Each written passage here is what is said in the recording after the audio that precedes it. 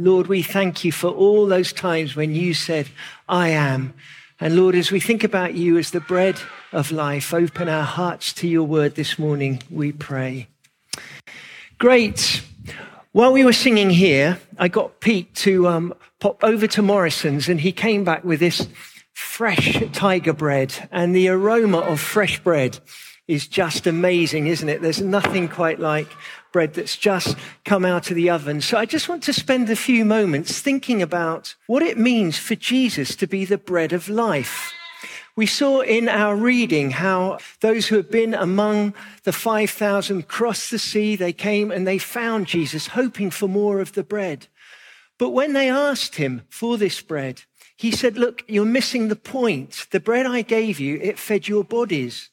But I gave it to you as a sign to something even more important, something that you need for your souls, the bread of life to the world that I give for your souls. And they reply saying, that sounds great. Jesus, give us this bread.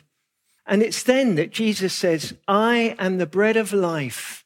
Whoever comes to me will not hunger, and he who believes in me will never be thirsty. I just realized I haven't got my clicker. Have you got the... Oh, it's behind you. Great. And Jesus' answer stops them in their tracks. They're not quite sure what to make of that.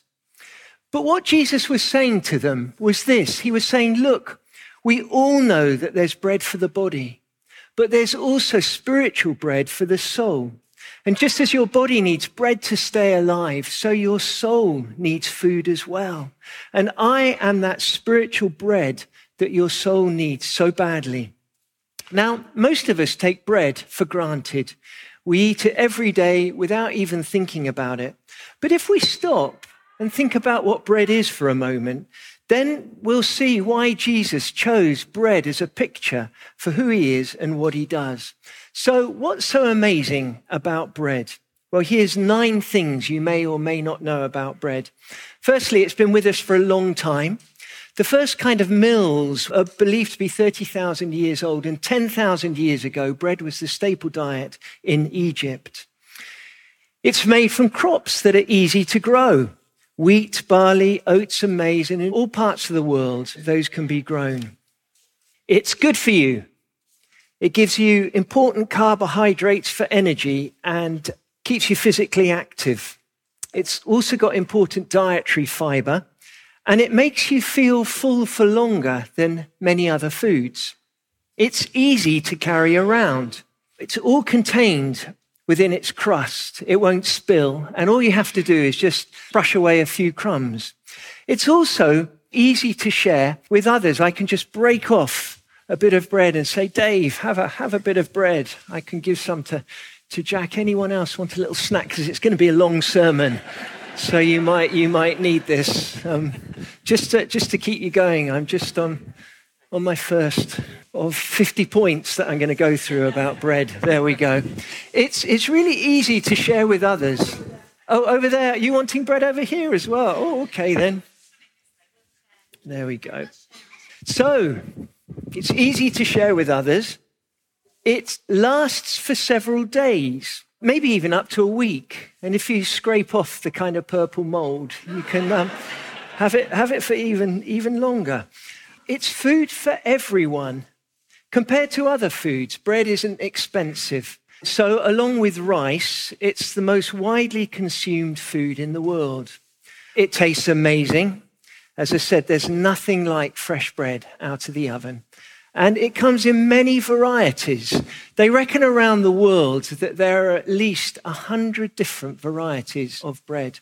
And you can find about 20 of them just over the road in Morrison's. So we can see that there were good reasons why Jesus called himself the bread of life. All these things that bread does for your body, I do for your soul. That's what Jesus says. But before we go any further, when Jesus says he is the bread of life, what did Jesus mean by life? What did he mean by life? Well, 2 things. Firstly, he said it's the kind of life that satisfies. Whoever comes to me will never go hungry, and whoever believes in me will never be thirsty.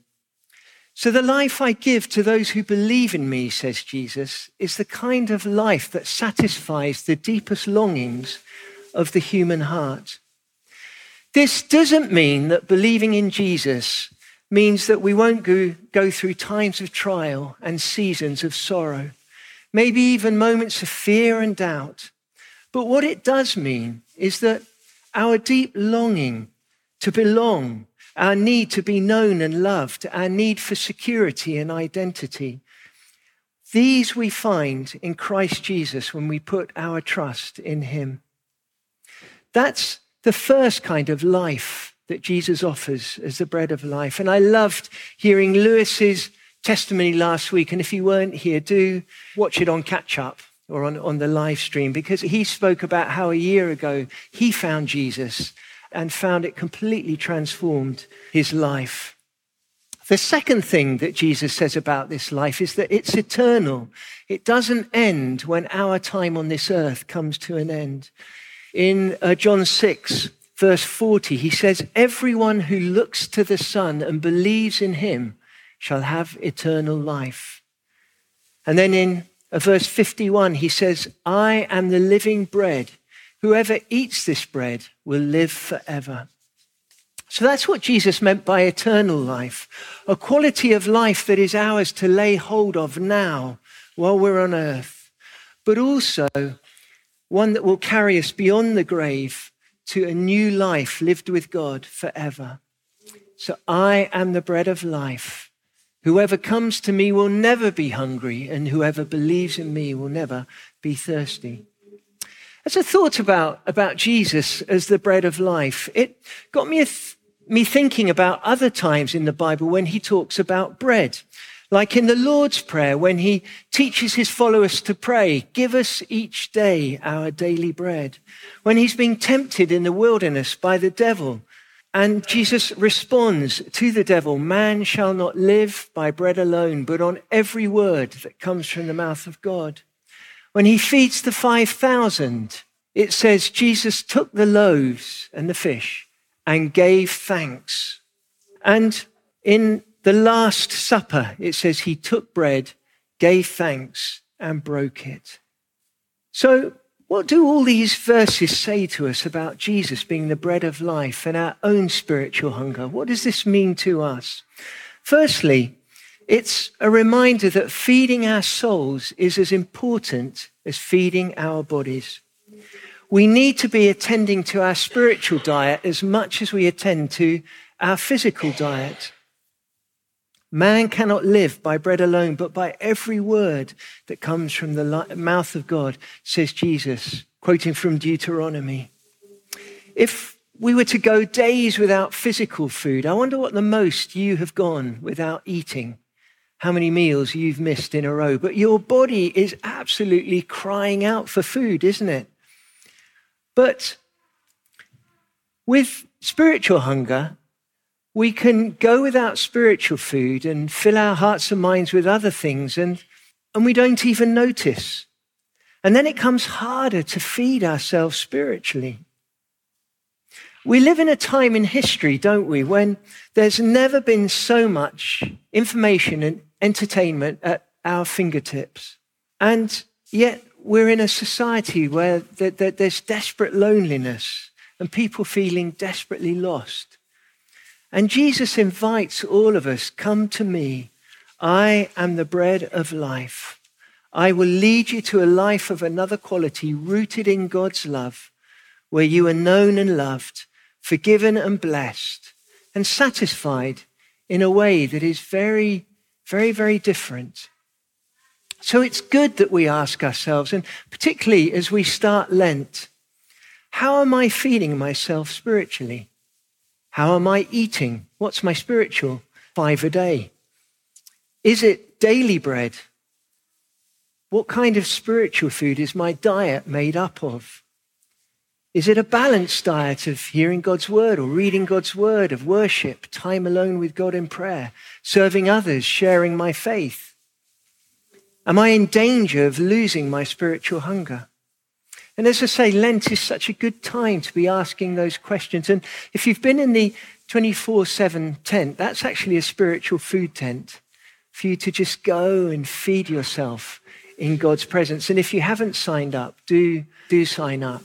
Just to quickly say that we went to Wales on Friday, and Rosie looked at who was coming in the 24/7 prayer tent, and she said, "Patrick, you've gone and signed yourself up today." And we were away, and I thought, "Oh gosh, what have I done?" And then I tried to cancel it, and I couldn't. And then I realized, no, it's not me. It's actually Patrick Kerwin. So that was good to know that still in control. Just to say that tonight our Lent course starts called Sacred Pathways. And this is really a course to help us continue to feed ourselves. We all have different personalities. We're all at different stages in life. So we don't all eat the same way. We're not all fed the same way. And ways of feeding ourselves at one time in our life maybe not work quite the same way in another time in our life. So this course helps us to think about the different ways that we can encounter God and we can feed ourselves. So do come along tonight at 7:30 in the Carlthorpe room. The second thing that struck me is the way Jesus handles bread, both at the feeding of the 5,000 and the Last Supper. He takes the bread, he blesses it, or he gives thanks for it. He breaks it, and then he gives it away. And that got me thinking how when we come to Jesus, the bread of life, we ourselves become the bread that he takes and blesses and breaks, and that's the hard part, and then gives away to others. If you think of this candle, the flame will multiply if we give it away to another candle, and then another candle, and another candle. And in the same way, at the feeding of the 5,000, the bread multiplied as Jesus gave it away to others. And as he gives us away, we are the ones who become the bread of life for others. But it's not us that they receive, it's Jesus that we give to them. And this then brought me back to the prayer, give us each day our daily bread.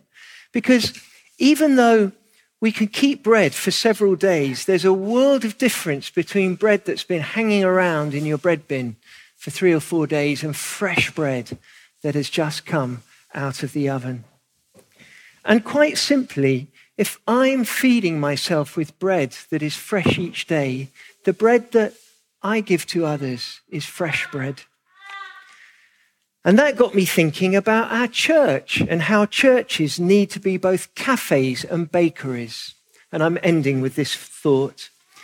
A cafe where fresh bread is served and people can come and eat, so that when we gather as we do now, we look forward to fresh, nourishing spiritual bread that is good to eat, that blesses us and strengthens us.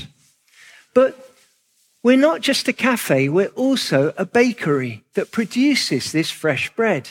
Each Sunday, the bread comes out of our ovens, and then when we leave this place after a time of worship, we go back into our homes with our families and our friends and our places of work. And we break a bit of that bread off and we give it to whoever God puts in our path. And I think that's just a beautiful picture of the church, Jesus' church, feeding on Jesus as the bread of life, and then blessed and broken, offering Jesus the bread of life to others. So let's just take a moment of stillness as we think about this bread in our own lives. Lord, would you awaken in us a hunger for you, where we have neglected to feed ourselves well spiritually. Would you forgive us, Lord, and reawaken our desire to come to you, the bread of life. Lord, when we have filled our hearts and mind with so many other things, Lord, forgive us and help us feed on you. Amen.